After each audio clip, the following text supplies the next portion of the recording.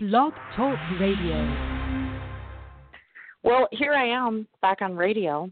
I know some of you are not surprised by that, right? Because I say that like 3 times a year that I'm going to stop doing radio, and here I am, and I have to tell you that one of the reasons why I go back to radio is because of the show that I'm having today and many other reasons. So many people are so very kind in their regard of my work and the things that I do and my interviews and my writing, and I appreciate that very much. So I just wanted to start off my show by saying thank you so much to the many people who are so very gracious and kind and talk about my work and my efforts, and that means a great deal. I say this publicly, and I mean this greatly, that without people who listen in, and luckily for me, there's 5 digits of you that do that every single month, I wouldn't have a show, I wouldn't have anyone to talk to, and no one would be listening, and, well, what the hell would be the point of that? So I'm very, very, very grateful. I appreciate that more than I can tell you, and some of us always get a little pissed off, and there's a few things going on in my life, so I need a little cool-off point, and at some point in time, if not today, tomorrow, I'll be posting up my career changes and some of the shifts arounds and things that I find necessary for my own life.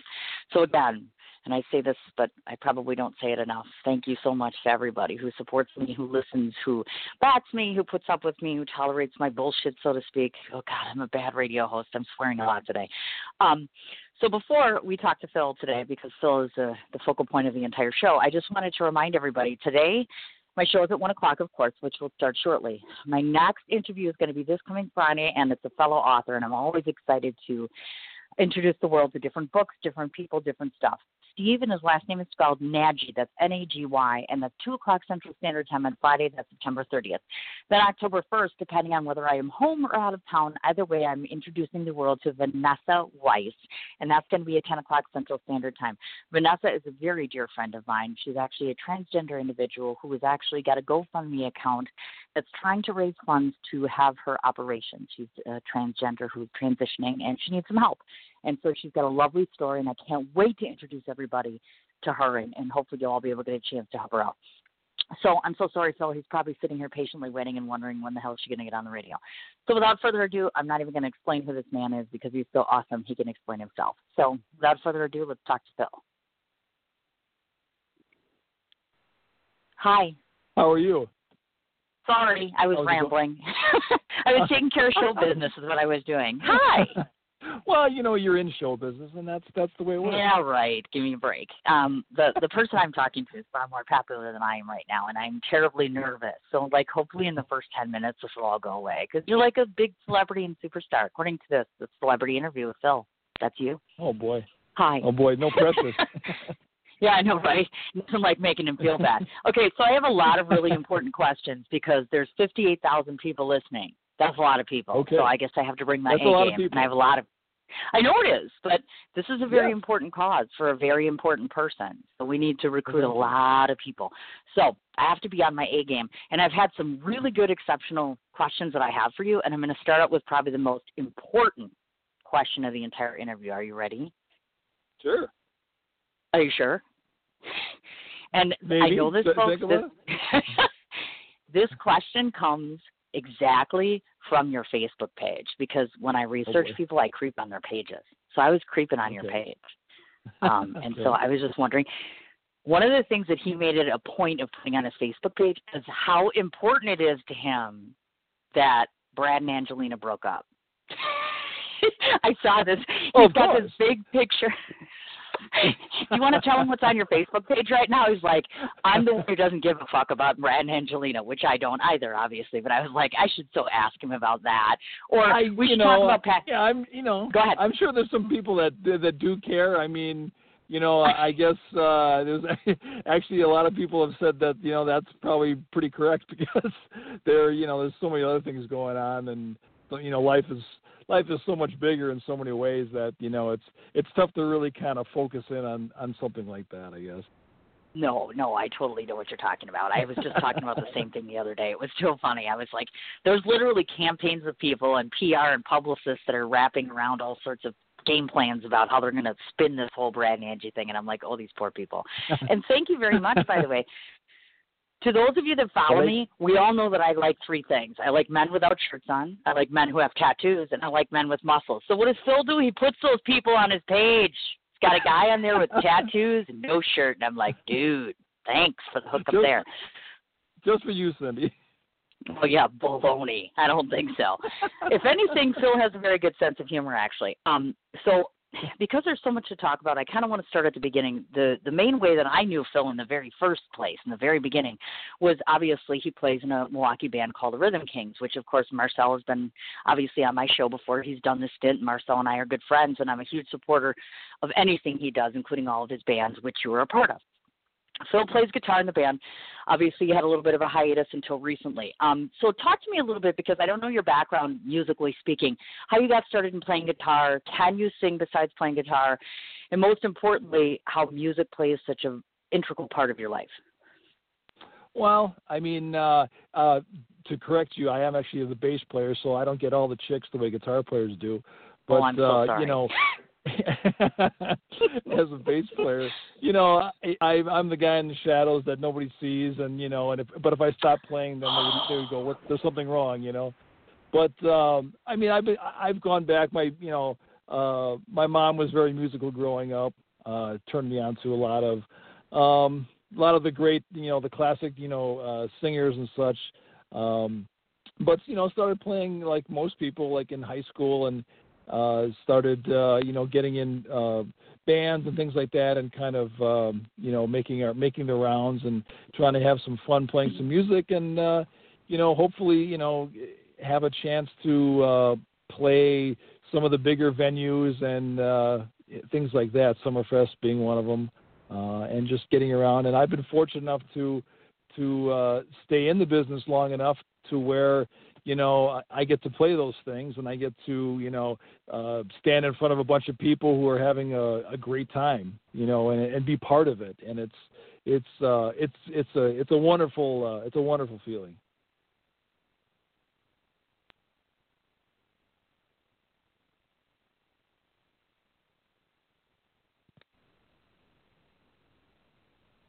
Did I miss you there? I'm sorry. Did I lose you? I'm Hi. sorry. I thought I lost you. It scared me half to death. So. I'm sorry. Okay. We're both here. So, Because I'm like anyway, talking to you, and I'm like, what happened to him? Where did he go? Okay, now that we're back. But yeah, like I I have say, a it's question. been. Go ahead. Mm-hmm. No, go ahead. I was talking about the Rhythm Kings. Yeah, like I say, it's been a lot of fun being able to play music, you know, with Marcel and the rest of the guys in the band, and it's been a real joy, you know, being part of, you know, people's musical experience, and you know, people, you know, enjoying music and getting out and enjoying the everything about it. So it's been a wonderful time, you know, doing that. I gotcha. Now, because I know the band, obviously, and I know the quality and the competency, and I know you guys play all over the place, we have to do some major pimping of the band, because I'm all about self-promotion on the show, because it's my name on the show, so I can talk about whatever I want. So tell everybody in the entire world that's listening right now, whether they come to Wisconsin or they live here, why should they come and see the Rhythm Kings? Why? Besides the fact you're in the band and Marcel's awesome. And the Rhythm Kings are a fun band. I mean, the Rhythm Kings are all about, you know, they're about, you know, getting people included into what's going on the stage. You know, there's a lot of bands that play a lot of great music, and they're bands that I follow and I love to listen to. But the Rhythm Kings are different in the sense that, you know, it's not a lot of fun to us when we play in front of a crowd that's gonna just kind of stand there and not interact with us. We love people singing along. We love people interacting as much as possible with the band, and I think that's kind of the main thing of the band. Explanation.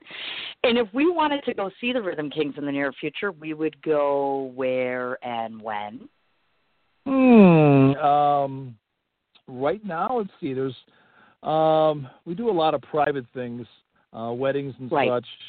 And right now, I know Saloon on Calhoun. We have some dates coming up there. I believe there's something in January.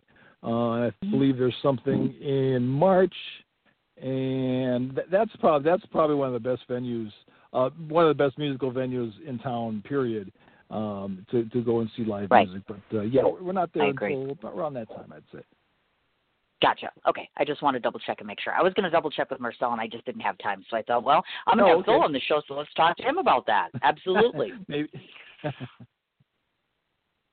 Well, I expect you to know everything because you're perfect in my head. See, there's just some people that are just perfect. So, what can I say? I know. We're all friends. Make sure they all know that I'm perfect. Yeah, okay. I'll be sure to post that up every day after I post up your GoFundMe account. Here's that perfect guy we were talking to the radio about with the smart-ass mouth. And, yes, he does have a smart-ass mouth like every 5 minutes. Watch his wall. Really? You'll see what I'm talking about. I'm just saying. Okay, on to the next thing because, again, as good of a journalist as I am, there are just some things I can't find out. Obviously, I see that you attended Nathan Hale High School, and I know some of the old employers that you've been with. So talk to me a little bit about your educational background, meaning did you proceed on to college? What was your original goal? I mean, obviously, I know you used to work for Berry Plastics. We've talked about that before. But just kind of give everybody a sense of where you've come from and educationally speaking, what you had originally wanted to be and in terms of occupationally. Yeah. I mean, basically, I went to did a little bit of college out here in Waukesha at Carroll College. Not very much, though, but I think the goal from the beginning was to play music. And coming from a blue-collar background in West Dallas, from where my dad came from, that really was kind of a crazy idea. In fact, it was a very crazy idea. In fact, all my friends were going to work, and my friends were, off starting jobs and careers and such. And I chose to join a band and go on the road when I was, how old was I? About 19 there. And oh my gosh! Go and play music. So yeah, I mean, wasn't very glamorous. We were on the Holiday Inn tour, but I mean, it was interesting, and it got the bug started going for me that I could actually make some money doing this, and it was fun. It was interesting. Oh my God, that is absolutely too funny. The Holiday Inn tour. How cool is that? The Holiday Inn tour, yes. Yeah, that's exactly right. Now, I'm just curious to ask this because you brought that up, and you were much younger at that point in time, and I know that your son Tyler is 18 years old. Does he kind of carry that same musical aspiration or creative side to himself, or has he not formulated that yet?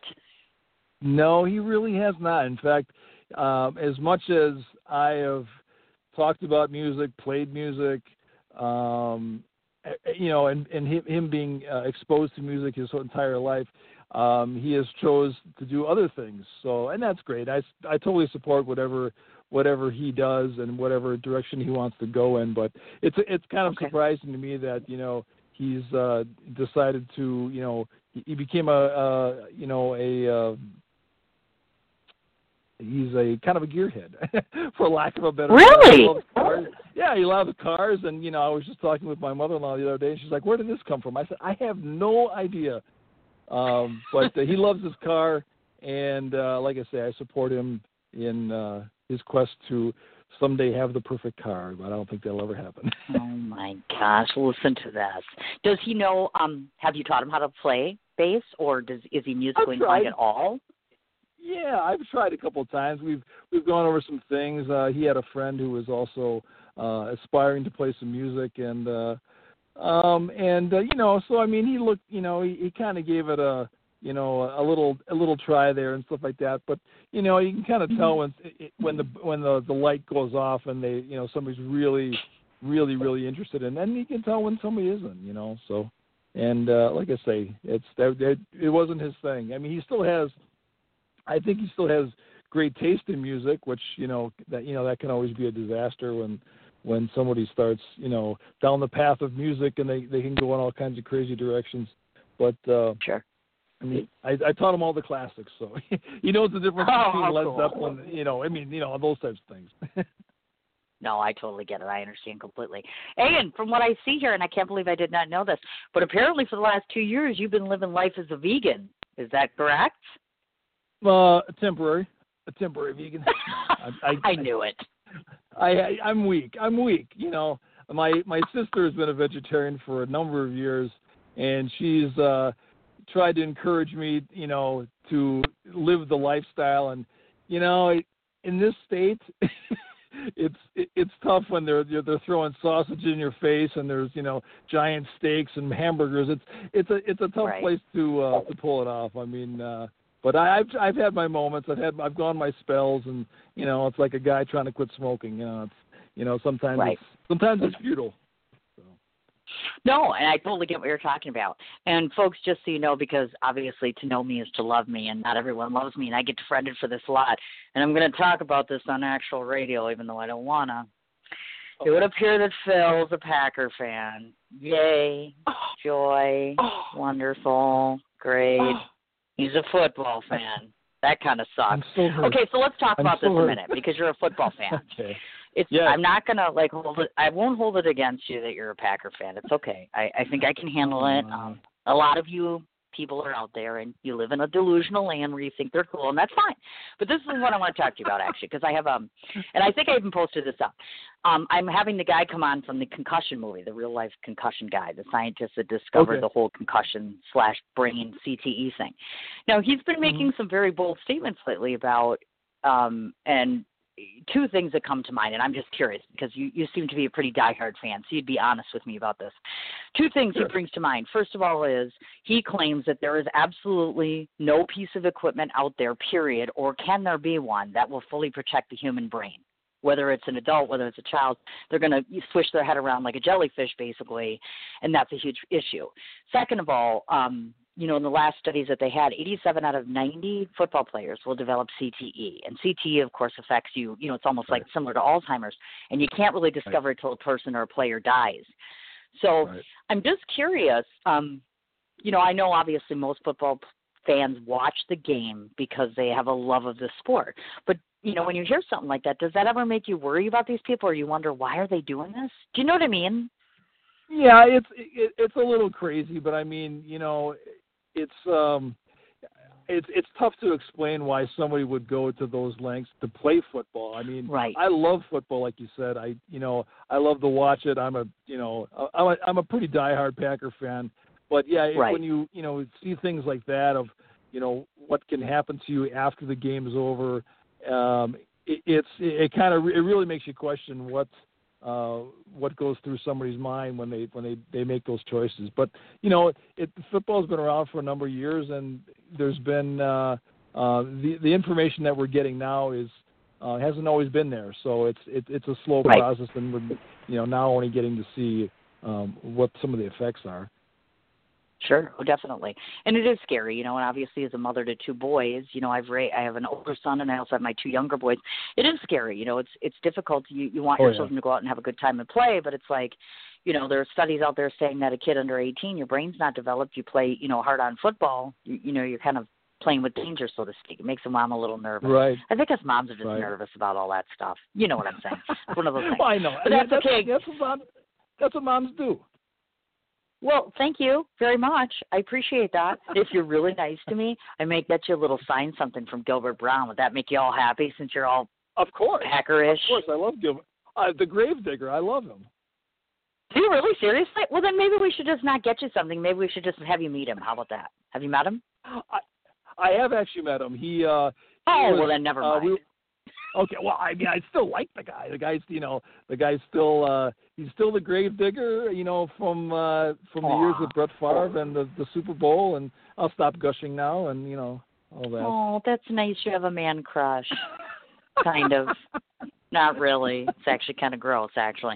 No, I just talked to him the other day. Actually, I texted him, and it's weird because you guys are all funny. You're like, oh my God, she was texting Gilbert Brown, and I'm all like, what's the big deal? It's Gilbert Brown. You know what I mean? I'm kind of like over that. I'm like, oh, okay, it's just a football player to me. But I totally get that whole whatever you want to call it. So the only other question I have relative to football, because I don't waste more than 4 minutes on that stuff, is this. I want you to explain this to me. This is one of the reasons why I got a problem with these Packer people, okay? Do none of you see that? Okay, people are wearing cheese on their head. Does that not look stupid to anyone else but me? Because I'm like, you wear cheese on your head, some of you people. I don't understand that. What's happening? Well, actually, I mean, it was funny years ago because I think Green Bay was one of the first teams that started doing that. But now, actually, if you look around the NFL, there's other teams out there that are moving in that trend. There was another one I saw one recently. I can't forget which team it was. But it's strange, but strange. What can you say? pretty hard to defend, I mean, the oddity of it. It's a little weird. That's way more than a little weird, but okay, in your head, that's all right. I just want to be there. Hey, and congratulations. I heard you took like a half an inch closer to getting season ticket holder, right? Yeah. You're like only an inch closer. 60,000 right now. Yeah. Well, and it's Thank only you. been 10 years or something. 10 years. That's Phil's going to be waiting and waiting and waiting and waiting and waiting. And you'll be back to perfect health by then. It'll be absolutely awesome. You'll be able to go to the Packer games. It'll be great. It'll be terrific. That would be okay. That would be a plan that I would love. There you go. And just so you know, Gilbert Brown, we love you, especially Phil apparently. And I don't need you to meet him because apparently he has now. So much for that little bribe I was going to give you. Thanks a lot. Okay, moving on to the next thing. Just so you folks know, and just so you know too, Phil, we're kind of going to the actual personal parts of him because I want you to obviously identify him as a human being and that there's all sorts of really cool things about him before we get to a little more serious things and reasons why we're here. So rumor has it you got a girlfriend, Amber. Yes, I 2013, do. they've been together 3 years. Yeah, he's kind of like almost, I don't know if I want to say this word, married, because look, they just got a new dog named Cooper. Just got a dog the other day named Cooper. Got the girlfriend living there. What are we missing? I don't know, Phil. What are we missing there? I can't think of it. I don't know. I really left can't hand. Think of it. Left hand. Something missing on that finger, I'm betting. No. Yeah. 5 fingers. I don't know. I think the next natural step might be, I don't know, say it with me. I think that marriage, maybe? I don't know. I've heard that word maybe somewhere before. So I know I'm not going to ask that question. I could, but I already know the answer somewhat. In any case, this is primarily what I want to ask about Amber. And I'll start off by telling the folks that don't know about Amber. I was very fortunate when I went to Milwaukee, Harley, to meet her for the first time. And I'd like to believe I'm a good sense of character, and even more so, I'm a good heart reader. And what I can tell you about this woman in the first 10 minutes that I met her, without her saying much of anything, is that she has a perseverance and a passion for this man. And what I find most admirable about her is she loves him very purely and very deeply, and I don't even think that she sees that he has a heart issue whatsoever. She sees him completely for who he is, and I have to tell you how admirable that is, and I have to also tell you folks that she is moving heaven and earth 24/7 to make sure that this man has everything he needs. So from me to you, Amber, which I've already told her, but I will tell my listening audience, I'm very proud to call her my friend and very proud to know her. I'm very blessed, and I feel very fortunate. But since you are her partner, this is my question to you. As far as Amber goes, obviously you two are partnerships in this, and explain to me, what do you think is the most special part of your relationship? What is it about your relationship with this person that makes this plight that you have much easier for you? Well, her diligence and her outlook has been amazing. I mean, I try to keep looking forward, and there are moments where that can be kind of hard to do. And what she does is she had shown me early on during this the heart pump issue when they first put that in. It was a struggle to kind of keep things moving forward and keeping my life together from a hospital bed. And she did so many amazing things that I never thought at the time, two people who are dating were capable of. And that's exactly where we were at the time. We were dating, obviously, for a couple of years at that point, but there was never any talk of marriage or anything like along those lines, moving in together, any of that. And when I was faced with this major change in my life and a major, a major change in my life, it was difficult to see how that was going to be going forward. I've been divorced for a couple of years. I just really had my son around me, living with me part time. It was hard to see how this was going to work. and she has stepped up in so many ways to being an amazing person, nothing short of amazing. So basically, she almost sounds like, I don't know, marriage material? Would that be the word? I think it is, right? Maybe. I don't even know why she's with a schlunk like me. I don't even know. Oh my gosh, are you serious about that? Don't tell her that. Yeah. I hope she's not listening. Don't tell her that. Right, she's not listening, but she will listen. And she will hear this, right. Just so you know, by the way, okay. along with 58,000 other people. So be careful, Phil. Now, just out of curiosity and for the listening audience, it was very sad. It made me very sad because I know a few days ago she ended up having to go to the emergency room, and, of course, she's got a nasty viral infection. So we all want to know, of course, how we do it. How's our little lady doing now? She's doing much better, much better. She was down, for a few days last week, and right. kind of, it kind of progressed to the point where it was, we ended up going to the ER because she really just couldn't deal with it. And to be fair, I mean, she can deal with a lot, and I've seen her deal with quite a bit. And I was very surprised when she said that she needed to do that. So that was kind of a surprise for both of us. Oh, I imagine so, definitely. And, I was reading her post, and the thing is, and God love her, and again, I'm going to spout about Amber just a wee bit, but, she's very much like I am in some ways. We're both very candid. If we feel like crap, you're going to know we feel like crap. If we're exhausted, if we're, she's very human, even though she's very tough and very strong, and she's like determined, and we're going to do this, and it's going to work, and it's going to be great. And then she has these weak moments where she's just like, you know what, this is a little much for me, and my heart goes to her because she's just a little tripper. She's like a little Energizer battery, like, I think I can. And that's very vital for you, and I think that's way awesome. So shout out to you, Miss Amber. That's absolutely awesome. Now, apparently you're not going to cave on the marriage thing, are you, Phil? Darn it. Oh, what? Tried so hard. Oh, you're not going to give in on loud? the marriage thing. See, I was hoping we'd be on a radio show and you'd be like, you know what, you're right, Cindy. I'm going to ask her to marry me. Darn it. He's not caving, folks. I don't think he's going to cave. I think we're at a dead end on that one. Thanks a lot, Phil. I'm not talking to you anymore. Okay. I've ruined the show now. Now I've ruined the show. I know. I might have to cry. I have Kleenex on my table right now. Not that you people can see it, but there's Kleenex here for a reason, and that was it, because I knew you weren't going to give in. I tried so hard, Amber, and we didn't even talk about it, okay? I just did it on my own. Thanks a lot. Fine. Forget it. Thanks a lot, yeah. Okay, it's moving right along. I guess we'll move along. Another thing I found out about my friend Phil and I have a few things in common. First of all, apparently, according to some things I know, he's familiar with Frank Sinatra, which is one of my top 5 people. Kudos! He loves his mob movies, which is even cooler because most of my friends are actually, well, mobsters. Jim Carrey fan. He likes Gone with the Wind. Oh, my God, you got major points for that one because, hello, it's like my favorite movie in the entire world. And I also noticed you're a Ghostbusters fan, so I'm cool with asking this question. People are not digging the new Ghostbusters. I don't know if you've seen the new chick flick, the Ghostbuster movie. They're not digging it. Not digging it. No, I haven't seen it. I mean, for me, Dan Aykroyd, Bill Murray, Harold Ramis, that's kind of where it ended for me. I agree.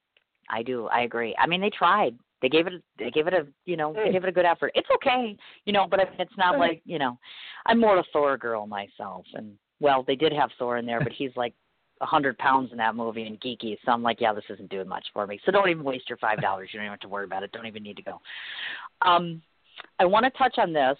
Phil does a lot of stuff with food, or is it that Amber does a lot of stuff? Either way, they have a household where, oh, my God, they never invite me over and they should. Oh, my God, I would eat at your house for a month. Who's the cook, you or Amber? Me. It is. I knew it. I knew it. I don't know how this happened, but I mean, I shouldn't say that. I do kind of know how it happened. Being on a salt restriction, being on a water restriction due to my health condition, right? It's you have to avoid a lot of things, and if you're going to eat anything decent, you have to kind of make it yourself, and that's kind of where that started. And now it's been a few years of doing this. And next thing you know, I'm like, I want to make my own pasta, I'm doing, things like that, want to make my own ravioli. I need to make, some marinara sauce from scratch. I mean, there's, way too much salt out of a can or out of a jar. So that's kind of where it started. Now, just out of curiosity, and yes, I suppose I ought to let the cat out of the bag to those that are listening in that haven't figured out, in case you haven't looked on my wall or otherwise. Obviously, of course, Phil is a heart patient who is actually currently on a transplant list to get a heart. And so one of the modifications he's had to do in his life, obviously, is to change his diet. So I'm curious to ask you, because you do all that cooking, and I don't know this from a perspective of a patient like yourself. Would it be more beneficial for you to do like vegan, gluten, soy, things like that? Is that helpful to you? Is that something you utilize as a heart patient? I talked to my doctors about that to see if that was really an option that would benefit me, and they were kind of poo-pooed it. They said, well, really the more important thing is the salt and the fluid that you're taking in, because those are things that are weighing on my heart a little, making my heart, work harder than it needs to. Sure. So as far as, the vegan thing, I don't know. They said, protein's fine. I mean, that's not the kind of thing that they thought I should avoid. So I stuck with it. Understandable. Limited, cut it way back, obviously, but it's still there. Right. And part of the problem is Phil lives in Waukesha, which is, of course, like I could just go and knock on their door to eat over there, but then I'd get lost because I don't know where the hell I am in Waukesha half the time, which is half the city of Milwaukee, apparently, because none of us know anything. None of us know how to get to Waukesha. Half of us get lost there. So I'm like, great, I'm going to drive there to get a meal that I won't even get because I'll get lost. I'm like, yeah, going to Phil's, not sure. We can go to a restaurant. Thanks. But the food sure looks damn good. You should check his page out, man. He's got food on there all the time. It's enough to drive me nuts. And since I gave him truffles, maybe he could send me a little something. Apparently, word on the street is I proposed to Phil on accident. I was unaware of that one. Send him home with some truffles, and he finds my ring. And I'm like, oh, my God, how embarrassing is that? I made the man homemade truffles, and there's a ring in there. And I felt like I had a lot of explaining to do with Amber. I know that. That was sure. You go out to meet Cindy, and you come home with a ring. What the heck? Really? Yeah. What's going on, Phil? Yes. Well, thank God he didn't choke on the ring, and he liked the truffles. Right. And you could have chocolate, right? So chocolate is okay, and sugar and stuff is okay for you? Obviously, salted chocolate, that would be a bad thing. But, I mean, right. chocolate and sweets, they don't seem to really have a problem with it too much. So, but, yeah, the big thing, salt, Interesting. Okay. Now, before we begin to talk about this very serious subject that we have, because we're having way too much fun right now, I know that you have, obviously, your mother, who's in her 90s, and, of course, your older sister. So I want you to talk to everybody about two different things as it relates to family, because oftentimes family is the cornerstone of any patient's life in terms of how have they made a difference to you in terms of support, and then second of all, have they been inspiring to you in any way, either obviously before, during, now, as it relates to you as a person? What effect have they had on you? What do you keep in your heart from them? Well, my sister is like Amber, has, stepped up and made a lot of things in my life very, very easy. My sister actually is the one who takes care of my mom, and she all of a sudden has to take on, her brother in a tough situation too. So, I mean, she is, been amazing, to me and to my situation. So my mom being in her 90s and such, she's been, slowly moving in, the inevitable direction. But she is just a wonderful person that understands that's fully understanding my situation, and she has been very supportive and very in my corner during all of this. Oh, my goodness gracious. And that brings to mind something that I wanted to ask, because most of you don't have the benefit of knowing him. I just want you to talk about this because you've mentioned this before, how overwhelming it is, or has it gotten easier for you to respond to the fact that so many people that either don't know you or are first meeting you or literal strangers step up to help you? It's incredibly humbling, and I've made some jokes on my Facebook page about people posting things. The GoFundMe page that Amber put out there, and she didn't even warn me that she was putting it up there. And I happened to be, going through the grocery store, and I just happened to look over there, and next thing you know, I'm like, I'm tearing up, and I'm standing in the middle of a grocery store. And this has happened more than once now, too. and Cindy, you had, you were at fault at the second one there. So Bill's got a thing with grocery stores. The women in his life make him cry. Because apparently I made him cry in the spinach or broccoli aisle or whatever. He posted up, I'm in the store and I'm crying. Thanks, Cindy. Sorry, Sid. I'm a big hard football fan crying in the produce section, and I got to go hide out in the in the freezer section till I get myself together. Thanks a lot, Cindy. Hey, it was a nice thing to say. Back off.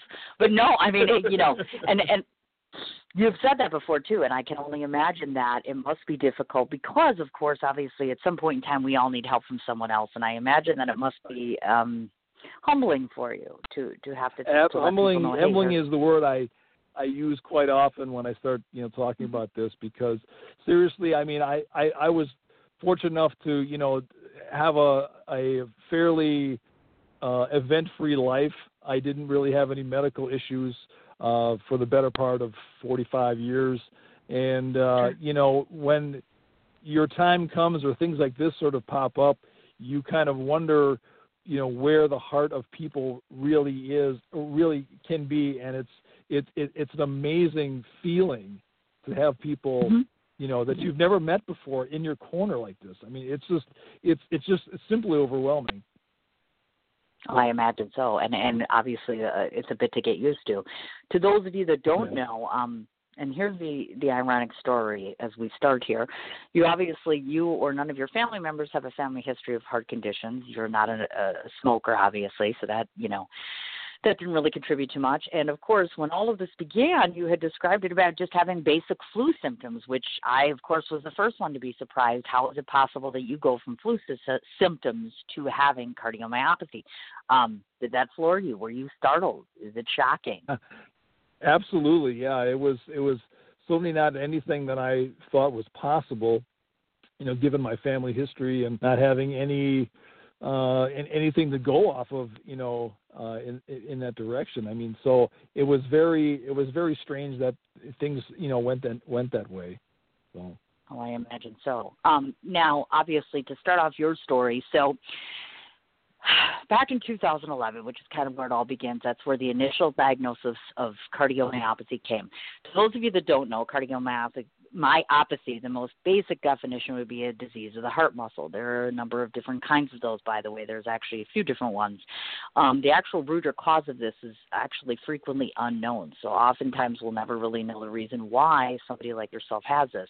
And just so that you people understand what we're talking about, latest statistics from what I could see as of today is over 8 million people are affected by cardiomyopathy. So this isn't a very small thing. It's a very large thing. Now, the first thing I want to talk about is you had mentioned back in 2011 that your heart function was at a rate of 16%.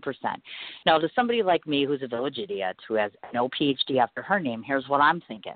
How is this man living with a heart function at 16%? How is that possible? Do you know what I'm saying? Right.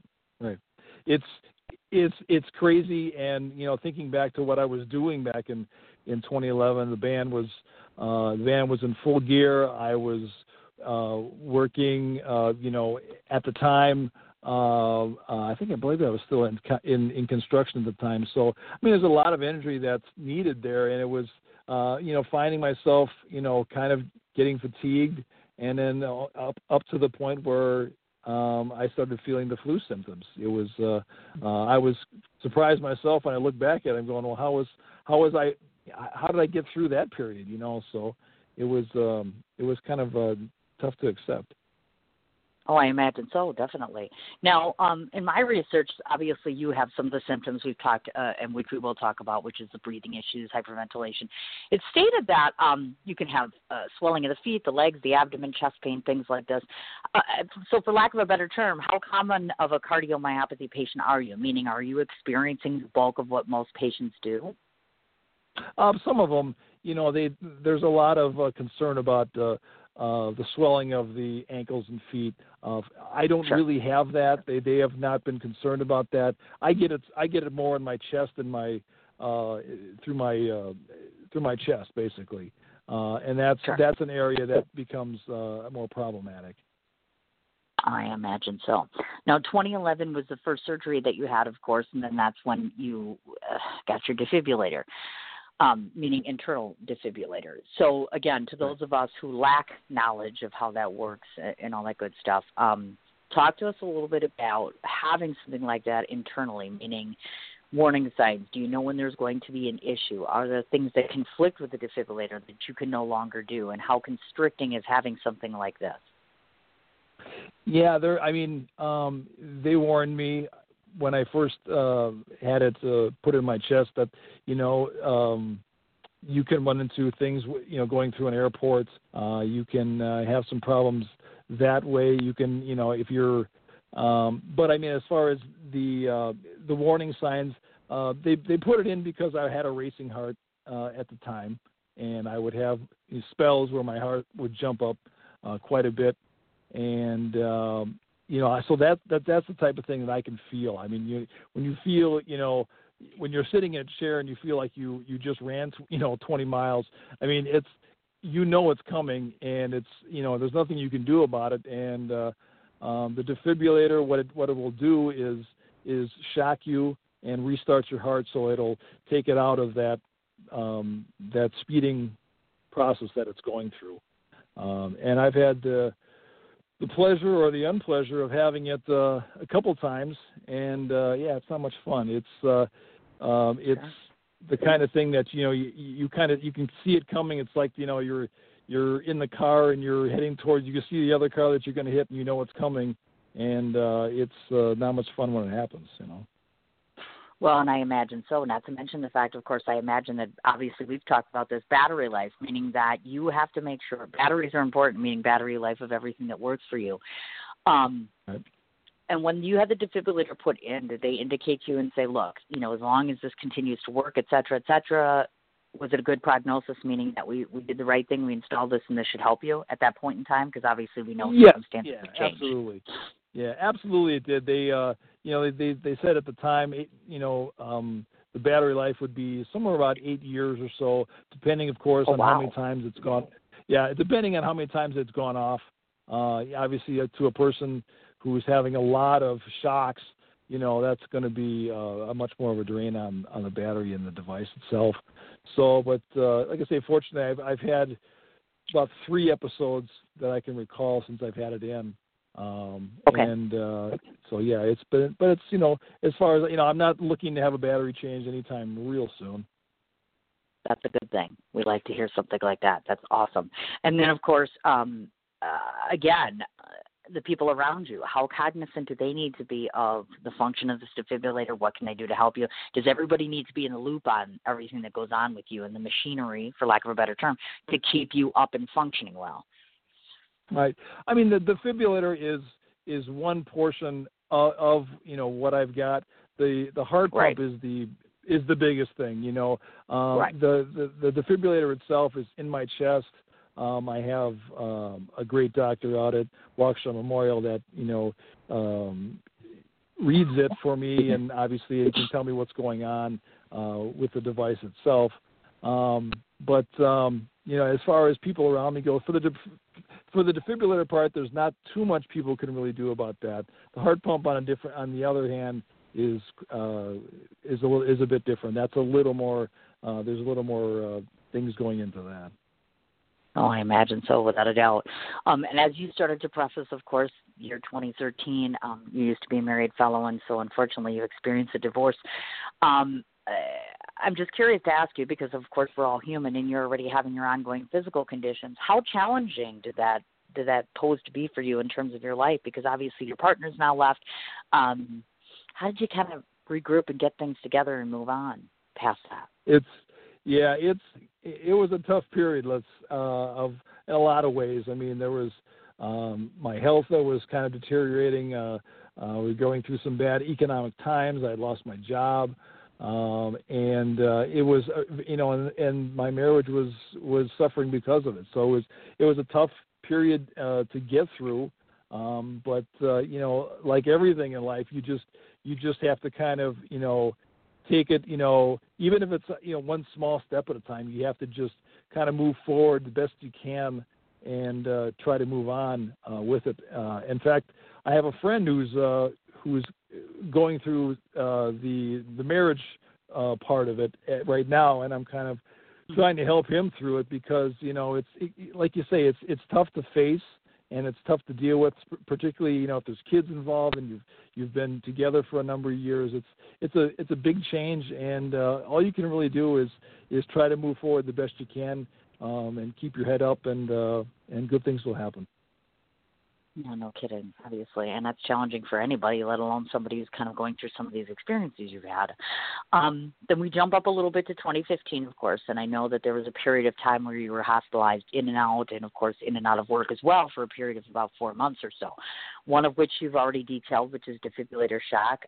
You've experienced blackouts at times, which you've talked about, breathing, hyperventilation issues.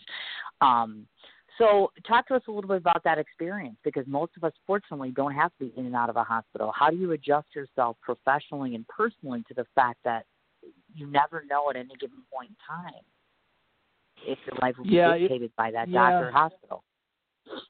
It's tough in the sense that, obviously I knew my health was deteriorating, and my cardiologist had said that, things weren't improving. So you're kind of expecting the worst, but as I was going in and out of work there for different reasons, related to my heart, I had a spell where I felt one of those racing heart situations, and my defibrillator, actually I didn't know my defibrillator went off at the time. I woke up, I had blacked out. I was laying on a concrete floor.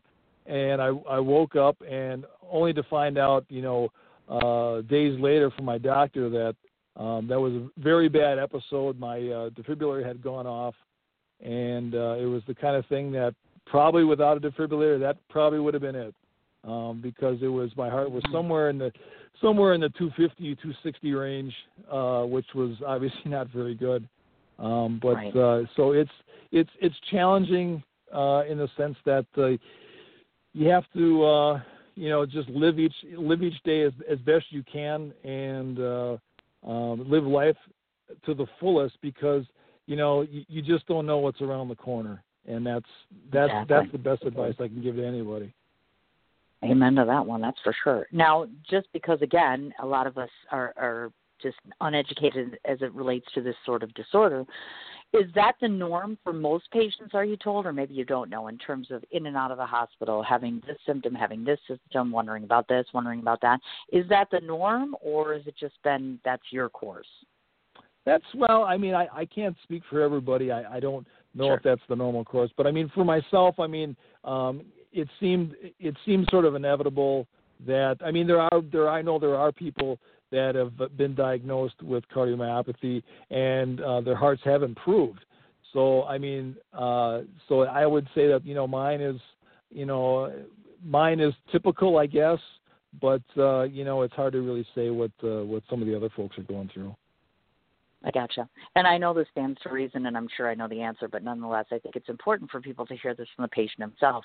Like you were just talking about, this could have been the end of all of it. How often does that affect you? How often do you look in the mirror and think to myself, oh my God, I could have been dead yesterday? How surreal is that? How do you cope with that in the absence of being in a support group 24/7? Because I think most of us would be like, I can't deal with this. Yeah, it goes back to just, you have to live your life. There's no two other ways about it. You have to move forward.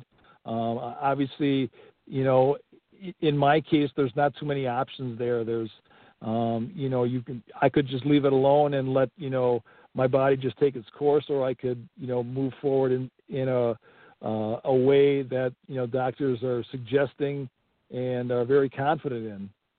And it's amazing to have that option, to move forward with a heart pump, and, and not have to, and have really just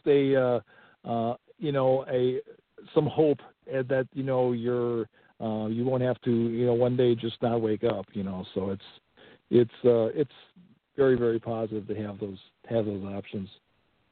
Oh, I agree 100%. At the end of 2015, of course, was when you received the news, of course, that the doctor felt that you should be put on a transplant list, or that you needed to have a transplant. So explain to us a little bit how you went from where you were with a defibrillator to getting to a point where you needed the transplant. Okay. Well, at the beginning of the year, I had been in the hospital out at Waukesha Memorial, and they had taken me in for some breathing problems that I was having there. I had a little stint there. I was fortunate enough to get released long enough to, and at the time I felt that I could play a show. As crazy as that sounds. But I was able to play my birthday show at the Saloon on Calhoun with the guys in the band, and that kind of made me feel a little more like we were kind of moving in a. I felt better about it, but to find out that like 2 weeks after that, I ended up back in the hospital, and that's when it really got nasty. And they said, well, okay, there's no time in waiting here, because at the beginning of the year they had said that okay, sometime this year, the next several months, we should really look into getting on the heart transplant list and getting and looking into what St. Luke's has to offer. And so when I ended up in the hospital at the beginning of March, after my stint out, it was so bad that they ended up transferring me down to St. Luke's, and I went through all the protocol to get a heart pump as a bridge to transplant, as a bridge to a transplant, to a heart transplant. Now, the heart pump itself, correct me if I'm mistaken, so in the absence of that, your heart would be performing at about a 12% rate. Is that right? Minus the pump? That's correct. Okay, correct. Just to make sure of that, so people get an actual percentage sense of, okay, this is why this is so vital and important. Now, obviously, the defibrillator and the heart pump have two different purposes, yes? Yes. Okay, so one does what and the other does what? Oh, well, the defibrillator it monitors my heart rate. It also paces my heart, and where if my heart were to jump up into the mid 200s and do something crazy like that, it would shock the heart and bring it back to a normal rate. The pump itself, what the pump is basically doing is assisting the heart that I have right now and improving its functionality and improving the heart, the blood flow. So I understand that. And of course, just as you have the defibrillator, with the heart pump, I presume that there are warning signs or things that you have to look for to make sure that things are functioning, or how do you know when Phil's in trouble and needs to go to a hospital? Well, obviously, anytime the defibrillator goes off, I'm going to be talking to my doctor. But sure. Like I say, since I've had the heart pump in since March, things have been rather quiet on that end. I haven't had defibrillator going off. The heart pump has been amazing in the sense that it's actually stabilized me to the point where I can try to resume somewhat of a normal life, and that's been amazing. Well, I imagine. And there is nothing normal about Phil, I get the sense, just so you people know, because I know he's talking about the normal life thing. Yeah, I don't think that's going to happen because he's a little out there somewhere. But that's a good thing. We like that about you. I wanted to mention that some of the things that are recommended for people like yourself, meaning they talk to people about what sorts of treatments and lifestyle changes. So obviously medications, a healthy diet, loss of any excessive weight, and of course avoiding alcohol and drugs, as well as reducing your stress level. I assume that you've had to implement a lot of those things into your daily living, and how successful have those been? Yeah, pretty good. I mean, a lot of it goes back to Amber. I mean, I was used to running my house, pretty much by myself, cutting the grass, doing all the chores, keeping, the house in order, while I was living alone. And Amber has stepped up, amazingly, and filled a lot of the voids and kept the house together when I was not able to do much of anything. Even to this day, there are some things that I will avoid just because I really don't want to find myself passed out on my lawn, and I'm sure my neighbors don't want that either. So, I mean, there's been a lot of help in that sense that have helped me along. No. Things that I don't have to do. Right, of course. And now, at the present time, of course, you've been unemployed since March. And so my question about that is, most of us obviously are usually complaining and saying, oh, my God, I got to go to work today and all this and this and this. Do you find yourself missing that routine or missing that part of yourself, so to speak, now that you're not doing that any longer? Absolutely. Yeah. You have to feel a purpose in life to move forward. And that's been probably one of the hardest things, is trying to, find something that you can look forward to, something you can focus on, something you can hang your hat on that you've done or you accomplished. Sure. That's probably one of the hardest things in recovery is pretty much just, trying to lay down and trying to, get your body into a place where, you're okay and you can live and you're comfortable. But yeah, it's tough to wake up in the morning and, not have a purpose there, without some sort of work or a job or something or a career. No, we totally get that, obviously. And then, of course, 2 months later, in May of 2016, that's when you were officially put onto the transplant list. Now, I want to talk a little bit about the transplant aspect of things. Interesting fact that you may or may not know, and Phil probably may know this already, but I just did some current studies as of today to try to make it as current as possible. And I was reading the statistic, which I thought was awesome. There's the latest SRTR data, which is some big, major, important thing. Forgive me, folks, for not knowing exactly what it is. But on the average, 50% of heart patients on a heart waiting list will undergo a transplant within 3.2 months of being listed. Did you know that? I didn't know that. Of course, you're a little behind. Well, that's a pretty kick-ass statistic, isn't it? Yeah, that's much better than what I thought. Yeah, Amen to that one. See? Right. Hope's around the corner. Hope's there constantly. 3 months is awful quick, considering what all has to happen there, and the recovery time from like my situation from a heart pump to an actual transplant. I've known people who've waited a year plus for that sort of thing. Oh, I imagine so, definitely. And obviously we've talked about this, and the sad part being, and as I know most people know, the man that I'm talking to on the other end of the phone, I don't think he's aware of this, but his heart is quite pure and quite perfect all on its very own, whether it's physically working or not. But the concept of another human being's life ending so that another's can continue on is quite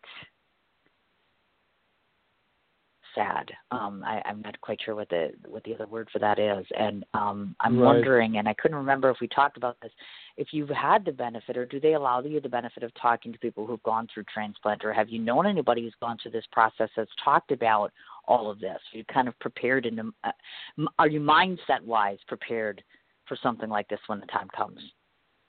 Yeah, my neighbor has gone through a transplant of a lung transplant, and I was able to talk to her about how the transplant, how everything kind of works, and she had said that the way it works is that you're kept. You're not able to contact this person. You don't know the name of the person for about a year's time, and after that time, you are able to contact the donor. Usually through the hospital, and obviously say it's you're very thankful, because, like you said, it's one of your happiest days, and it's somebody's most miserable day to go through this. You bet. And definitely. And I think that it's not just, I know that some people think it's just a physical thing, but it's not. It's physical, it's mental. There's a lot of steps towards this entire process, clearly. So on the transplant side of things, to those that don't know this, first of all, it's kind of a no-brainer. It's not cheap, is it? Oh, no. No, it is not. And you definitely wouldn't want to try. You wouldn't want to try without any health insurance, that's for sure. Oh, you betcha. Now, on the average, and this is just a guesstimate, but I want people to just get an idea of this. Even with health insurance, let's say, is it still going to be a hefty bill relative to medications, treatment? You're talking about 8 to 9 days in the inpatient hospital, obviously an excessive number of medications. Any approximate ideas to just how much you'd be left over with after all of this? It's really hard to say. I mean, Sure. To give you an idea, last year, 2015, I went through my in and out of the hospital stays, and I was left with a bill of just out of pocket somewhere in the neighborhood of about $10,000. So that was for that, and my understanding of the whole heart transplant procedure, it can run somewhere in the neighborhood of about $800,000-$900,000, and you're still looking at potentially a fair amount of money to be left with. The medical bills Sure. That you can be left with can be substantial. But as far as a number, I don't really have a number for you. No, that's perfectly okay, obviously. As I understand it, there's two different terms that we use when we spoke about the transplant, which is status 7. So talk to people what that status number means as relative to a transplant. Well, when you're added to the transplant list, status 7 would be, obviously they rank you different ways on the list. There's a 1A, there's a 1B. Then there's a status 7, which means that you are on the list, but for various reasons, like you've traveled 4 hours or you're on vacation, you're somewhere away from your transplant hospital, you can be put on status 7. Or if you were to not have any health insurance, you could be left, kind of in a limbo there, so to speak. Just kind of waiting to get things back in order where you could move forward in a transplant. Sure, I understand. And obviously, like you mentioned, you told me that too as well. So one of your guidelines basically that you must adhere to is you must be 4 hours away from a hospital at any time, correct? No matter what. That's correct. Yep. Okay, absolutely gotcha. Correct. Yeah. Wow. How are you ever going to go see those, what do they call those people, green and gold pools? Oh, wait, did I say that? Aren't they like more than 4 hours away? No. See, Cindy, it's about 2.5, 2 or 3 I know. Maybe 3. Yeah, that's well within the range. Yeah, great, wonderful, lovely. Okay, so he's got to be 4 hours away from the hospital, obviously. As you've indicated to me, Phil has a number of colleagues, like a group of cardiologists that he works with, and of course, the same surgeon. And I guess talk a little bit about that part, meaning that you're entrusting your life with another human being, and I suspect that you need to be really confident in that surgeon that you've picked out. It seems to me as though you have somebody that you feel very confident with, that you entrust with you. And I think that that's a focal point of this, isn't it? Because it's not just about getting the right heart; it's also about getting the right care and the right treatment. Yeah, absolutely. I mean, I had a friend who has gone through the heart transplant process, and when it came time for me to look at a place to go, my doctor said I could go to Madison or I could go to St. Luke's. And I spoke to my friend who had been through the St. Luke's process, and he said it's absolutely amazing. And having been through it or been in it now for about 6 months, it's absolutely amazing. They're amazing what they do. You can tell that they've been doing this for a number of years. The surgeons, the doctors, the nurses, the engineers, all the people that work down there are phenomenal. They have such an energy for it as well too. It's they treat every patient like you're the only one, and they just want absolutely the best for you. I gotcha. Now, we can only talk about the things that we know for sure, obviously. And one of the things that I am aware of is for heart transplant patients, clearly, once you spend those 8 or 9 days in the hospital and you have that in there, there's close monitoring, I'm guessing, because you could have a rejection or organ failure, or there's a chance of infection. Any number of things, yeah. Well, right, and I guess a lot of times, often, my guess is, and based upon the research I've done, usually for a person like you're saying, the transplant is the logical thing, meaning that they put the new heart in, that eliminates a lot of the problems.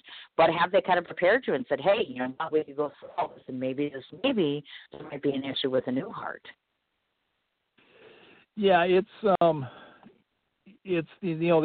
they tell you about all those things that are going to happen after a transplant, and certainly rejection is the biggest the biggest problem that can happen from there.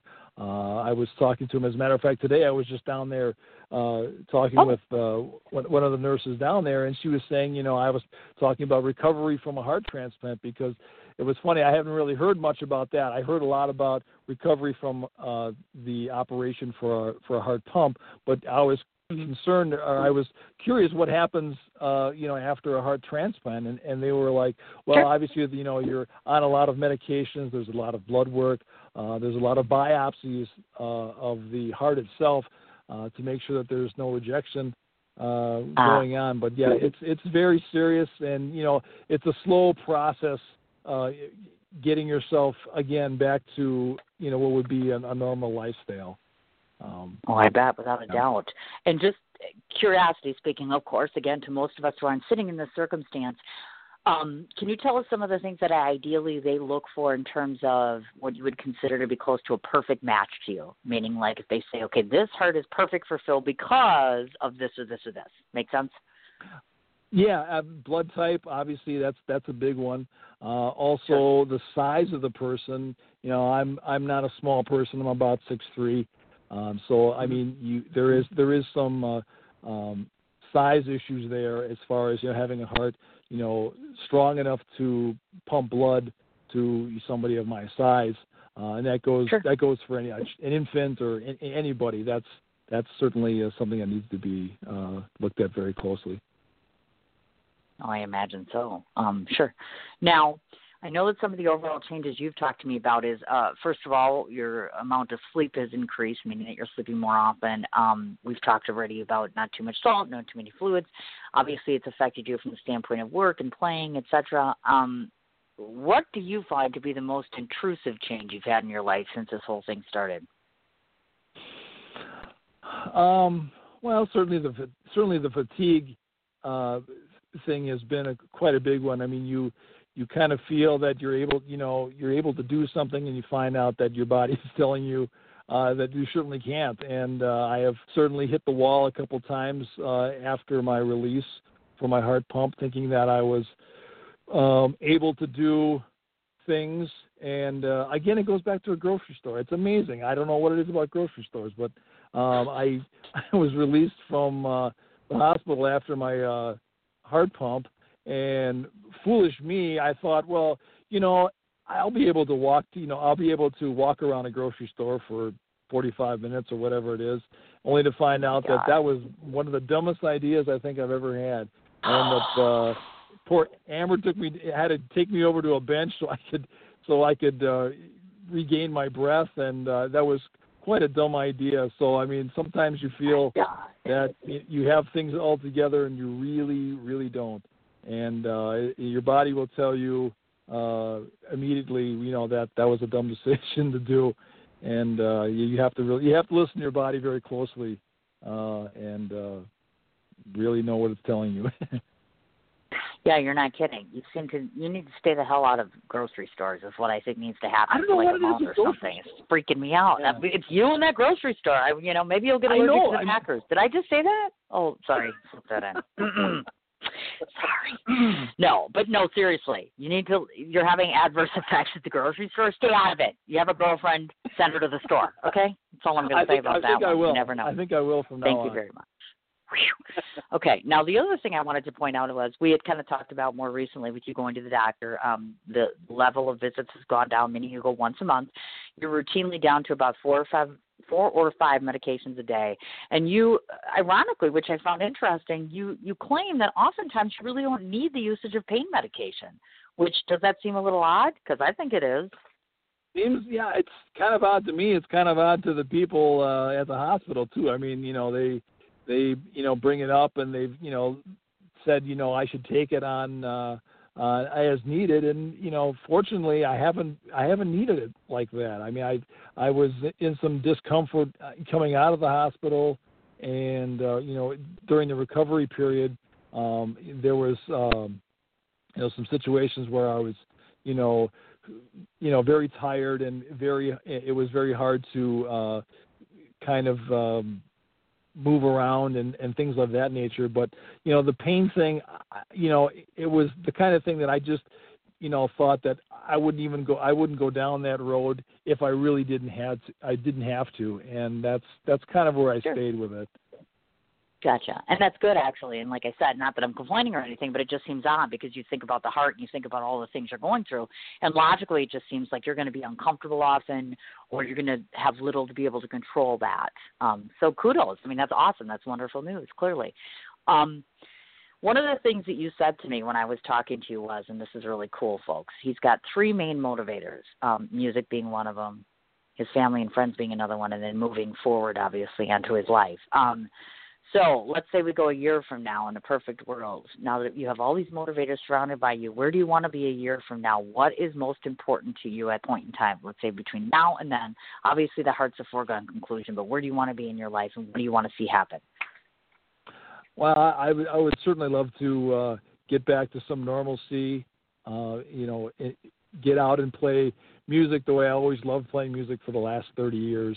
Being able to come and go, see my friends, maybe, actually get to take a trip and do some things outside of the 4-hour range that I'm limited to right now. But, I would say, some of the simpler things like that, just happiness, just, being able to get out and enjoy, my life, playing music, hang out with my friends, just enjoying people's company. Having a wedding. Oh, did I just say that? Did I come out of my mouth? A wedding? Oh, like maybe planning wedding? Someone? I think our connection's bad. Maybe? I didn't hear that one, yeah. You're killing me. Okay. Yeah, moving right along because you're not cooperating with me very well. Darn you. Okay, which brings us to what you had originally talked about a little bit earlier in the course of the interview, which is, of course, the GoFundMe page. Obviously, she, as in Amber, has put together this lovely GoFundMe page, and basically on there, folks, to those of you that haven't seen me and Amber and everybody else that's sharing, it basically kind of lays out some of the groundwork for what we've talked about here on the interview, which is your entire experience from start to finish in terms of you being sick. Originally, I know the amount was much lower than it was now. We had a conversation. As it stands right now, you're a little under $2,600, and your goal being $12,000 total. Now, I know she started this in September of 2016. Now, can you tell us a little bit about how long exactly does the campaign go on? And second of all, and moreover, because only you can speak to this, are we doing enough if we get you to the $12,000 mark? Are you going to need more? I mean, what's going to make life a lot more comfortable for someone like yourself or other patients out there that are really struggling with unexpected expenses? Right. Yeah. I mean, the big thing is with the health insurance and moving forward, that can get obviously kind of pricey. I'm sure, as a lot of people know. Sure. That's one of the things that everyone has to be concerned about. The GoFundMe page she started, we had thought about starting it and also doing a fundraiser of some sort. We were kind of tentatively talking about doing something at Sloan and Calhoun. There's a date of November 20th, which is the Sunday before Thanksgiving, I believe. It's not set in stone yet, but that's the date that we're looking at. I'd like to, have some of my musical friends come down and play a little music and enjoy ourselves and try to move forward that way. With raising money and such.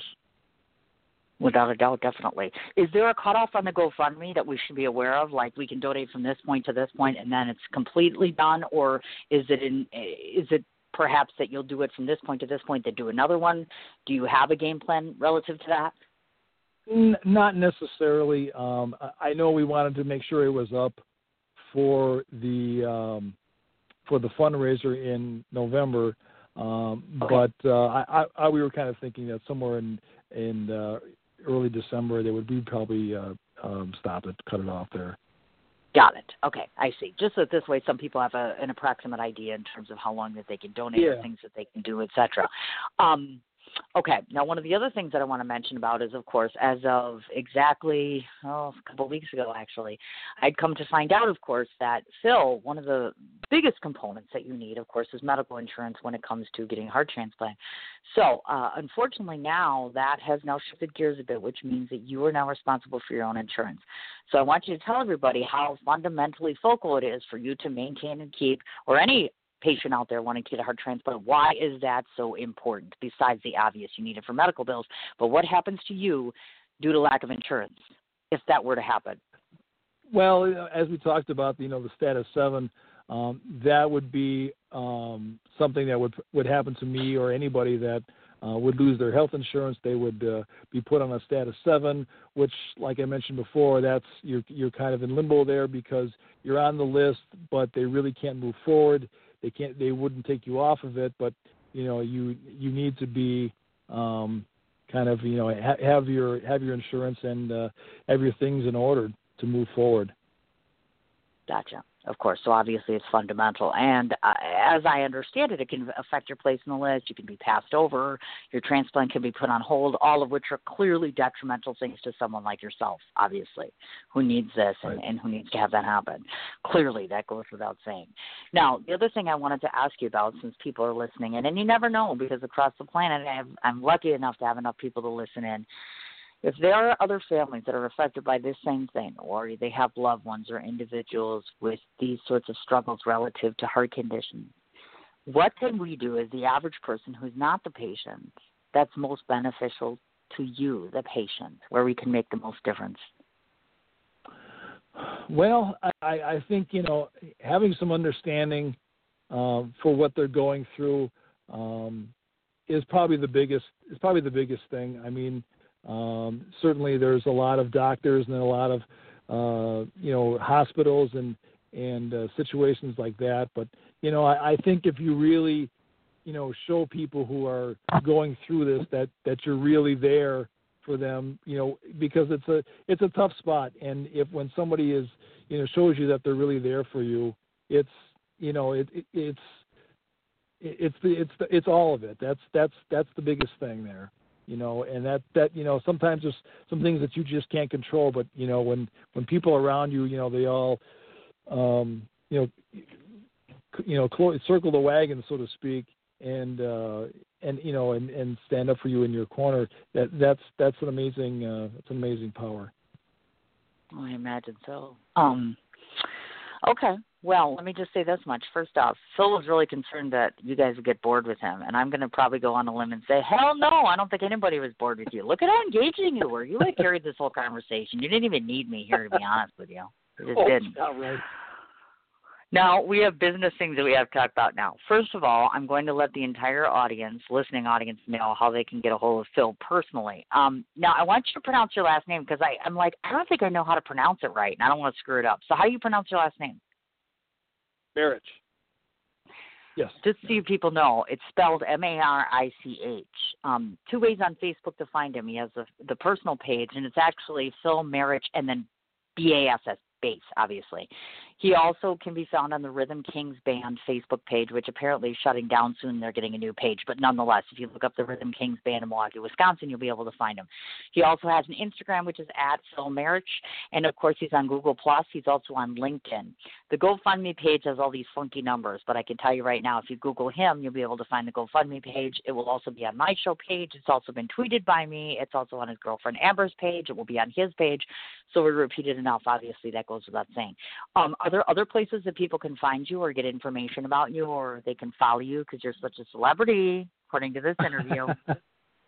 No, I think you got all of them, actually. Facebook is probably the biggest one. I look at that one quite often, and certainly the Rhythm Kings page. There's technically 2 Rhythm Kings pages, and that's the reason why one of the pages is closing, but there's actually 2 pages there. Okay, so there is. Okay, so I thought I was going nuts for a minute because I'm like, no. Oh, okay. yeah. The other one is there's a blue picture of the band on the Facebook page there, and that's the one we're moving forward with. That's kind of what I thought. And, of course, I could have checked with Marcel, but he's off in Vegas apparently, mister. I'm just going to get on a plane and go out to Vegas. So, whoo-hoo! Let's just see if they get married. Oh, wait, I can't bring that word up. I brought it up really? with Marcel. Now I'm bringing it up with Phil. See, it's the new show thing. Oh, I almost forgot to ask a big question. You have now been on my show, so this is my new thing. I ask everybody this who's a show guest, so I know you're not going to let me down, Phil. I know it. Okay. I'm on this mad hunt. I got these top 5 people in the entire world that I want to interview, besides Phil, because now I've gotten to do that.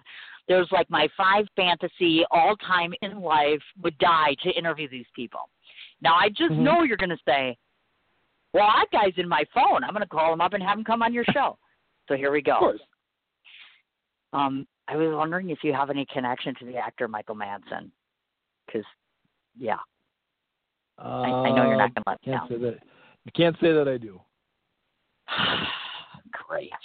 I may as well just give it up. I've only been asking 8,000 people. I'm like, somebody's got to know. Who else you got? That's it. Well, Cher. No, Cher. No. Yeah, Cher. No.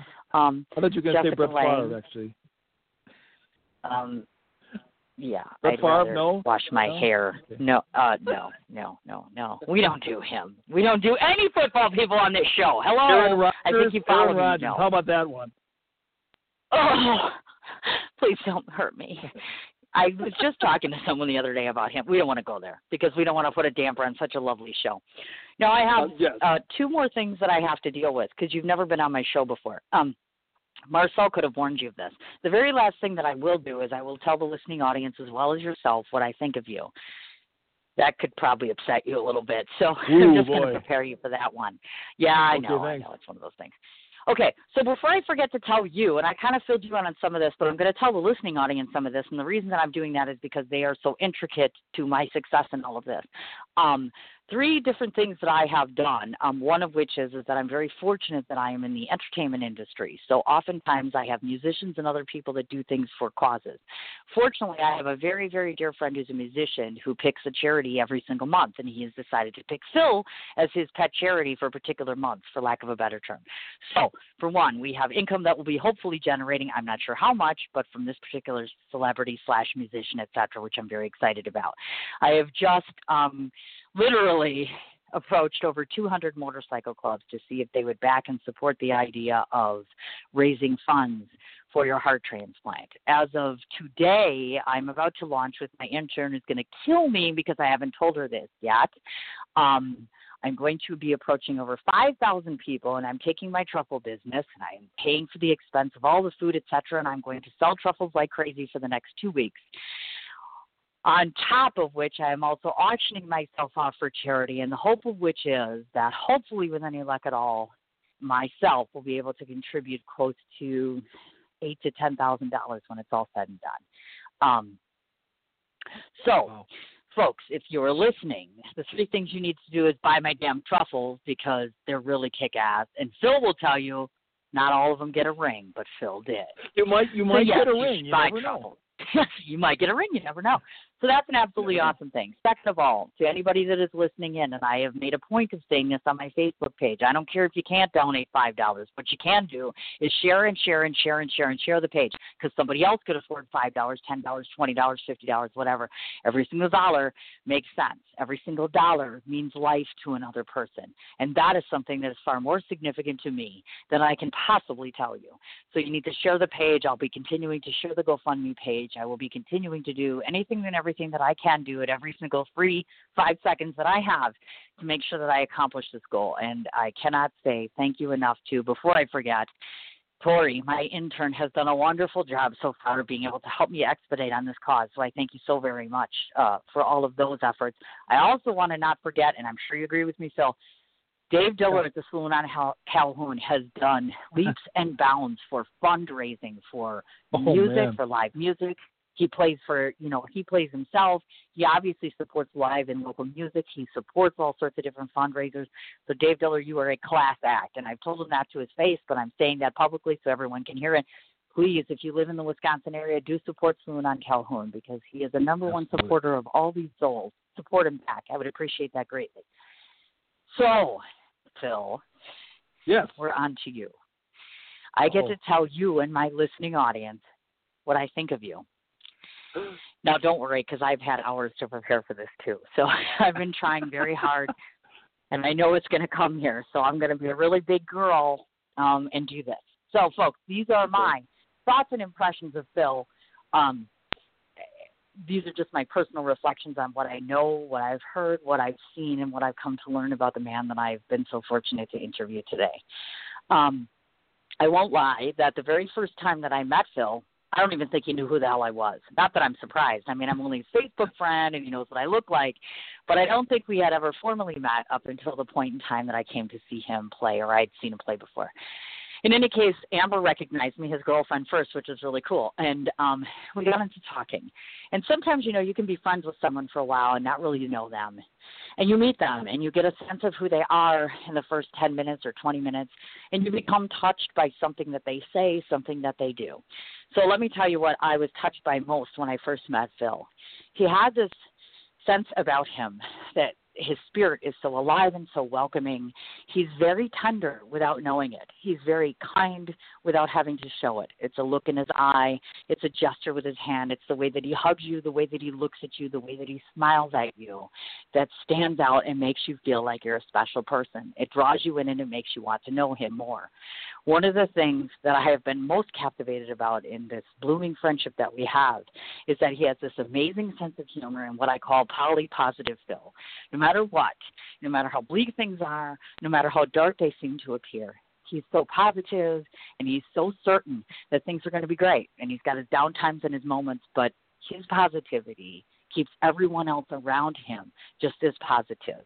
He's very strong in his conviction that he will survive, that he will bring benefit to other lives. He has no idea why it is that I keep calling him my hero all the time. Well, you got on this show because any person who inspires, educates, motivates is a celebrity to me. You are all three of these things. You have educated me about what it means to value life. You have inspired me to make every moment count because you may not have as many moments as I. You motivate me to want to help you because I can't imagine my life without you. You had something written on your Facebook page, and it was an expression, and it said something that said, I love you. As time goes by, I might say it less, but I mean it more. I haven't known you long enough to be able to say it all the time, but my hope is that today will be the first time I get to say I love this person on the phone, and I hope I get to say it for 40 more years. And I just want you to know that you matter, and I won't fail you. And I'm very blessed that you've come on my show. Hello? Oh. What wow, that was doing, rough, hey? Gosh, making me cry. Now I got to go to the frozen food section again. I knew it, damn it. I didn't mean to do it. I couldn't help myself. That was hard. I mean, it's tough to kind of go through that stuff. You know what I mean, man? But that's okay. I'm sure he'll talk about the Packers in about 5 minutes, so I'll go back to normal. It's okay. But those are my impressions of this good man. To those of you that have never met him before, you should make it a point to do so. He's a pretty amazing, incredible person, and I need your help. I need every single person who is listening to me to help me, because it's obvious if I am doing this much work, it must matter a great deal to me, or he must matter a great deal. And before I forget, not only do I have to thank you, but lastly, your counterpart, my dear Amber. This is what I want to say to her, because hopefully she'll eventually get to hear this, but all I can say is this. Yeah. You're slowly but surely becoming quite the inspiration to me as well. Strength of character, strength in mind, and strength in heart is the three things that I think of when I think of her. You're quite the role model, my young lady, and I'm very proud of you, and I want you to know that I love you and you have my support. And I thank you so much for everything that you're doing for my new friend. I cannot thank you enough. Along with the rest of the community, everyone who's given donations, everyone who listens to this show, everybody who's been a part of his journey. I cannot thank you enough. So that's, whew. Wow. So that's that. Wow. You summed it up so well, Cindy. I mean, all the things that you said about Amber are, they're all true, and I'm just fortunate enough to have her in my life. Yeah, you ain't lying. She's quite the treasure and quite the blessing. And I'm sorry I've kept you so long, but you know what? Didn't it just seem like it was yesterday? I mean, this was so comfortable. See, it's not so bad being on my show. Very. I don't think. Very. I didn't get you upset again, did I? No, time I but talk at to the least guy, I'm in he's a park crying. this time. I'm in a park this time, so I'm not in a public. I'm not in a public place. I mean, I'm not in a grocery store or something. So it's a little bit. It's a little easier. Absolutely wonderful. My gosh. All right. Well, I'm going to let you go do your thing because I have to go eat with my lovely, beautiful children very shortly. But I cannot thank you enough for taking this time. And just so that everybody that knows, your fans, your friends, everybody, 2 hours after we did this show, it becomes archived. So anybody can go back to that link that I had, or you can repost it, or I'm sure I'll repost it. And people can go back and they can listen in and hear our interview, of course. And just so everybody knows, I'm a little behind schedule because I was sick last week. But I am also going to be doing a written article that's going to be submitted to all sorts of publications all across the place, New York, California, Chicago. Hopefully people get an understanding of the necessity here or the need here, and that they step up and help as well. So I don't want to forget about that, and I'll send that to you when that's done. But otherwise, we did great.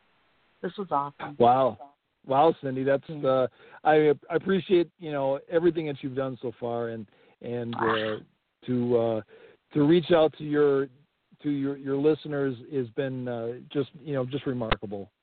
Thank you so much. Thank you. I didn't do anything. I'm just being a friend. It's what any person should do for another human being.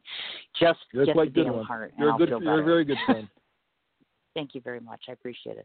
All right, get the hell off my phone. I got to talk to them about you a little bit, and I'll be in touch very soon, dear. Okay. Thanks, Cindy. All right. Thanks, dear. Okay. Now, do you understand why people see? This is exactly what I'm talking about. Now, you know why I called him my hero. Sorry, I got a little choked up there, but I kind of knew that was going to happen. Again, my big, great thanks to Phil, of course, along with Amber, of course, along with Dave, and everyone else for listening in. One more time as a reminder, his Facebook personal page, it's Phil, Marich, and then Bass, Bass.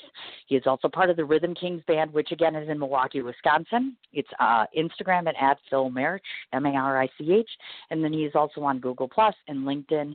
Obviously, the GoFundMe page is the most crucial. We're only at $2,580, actually, a little less than $2,600. We need to step it up to get it to that $12,000.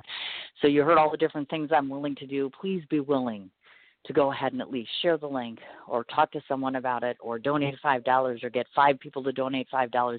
Whatever you can do would be more than appreciated. So my great thanks to everybody that's involved in participating in this venture of mine. Again, don't want to forget to remind everybody I'm off here now for the next 2 days. Coming back on Friday the 30th, Steve Nagy, N-A-G-Y, the author, 2 o'clock Central Standard Time. Also, don't want to forget to remind everybody that Thursday, and I'll be posting this information up again on my page, George Christie, my interview from the other week, the former Hell's Angel leader. We're going to be having a book signing, and I believe that's in Hollywood, but I'll be sure to post it. And if those of you are in Hollywood on Friday, my dear friends Johnny Greenlaw and Bill Servino and Gina Scardo, along with many others, are in the independent film Mommy's Box, which is being shown in Hollywood. It's the premiere. And that's on Friday in Hollywood, which I'm going to try. We'll see if I can get there or not. Okay, everybody, I'm going to let you off the hook so I can go get my beautiful babies.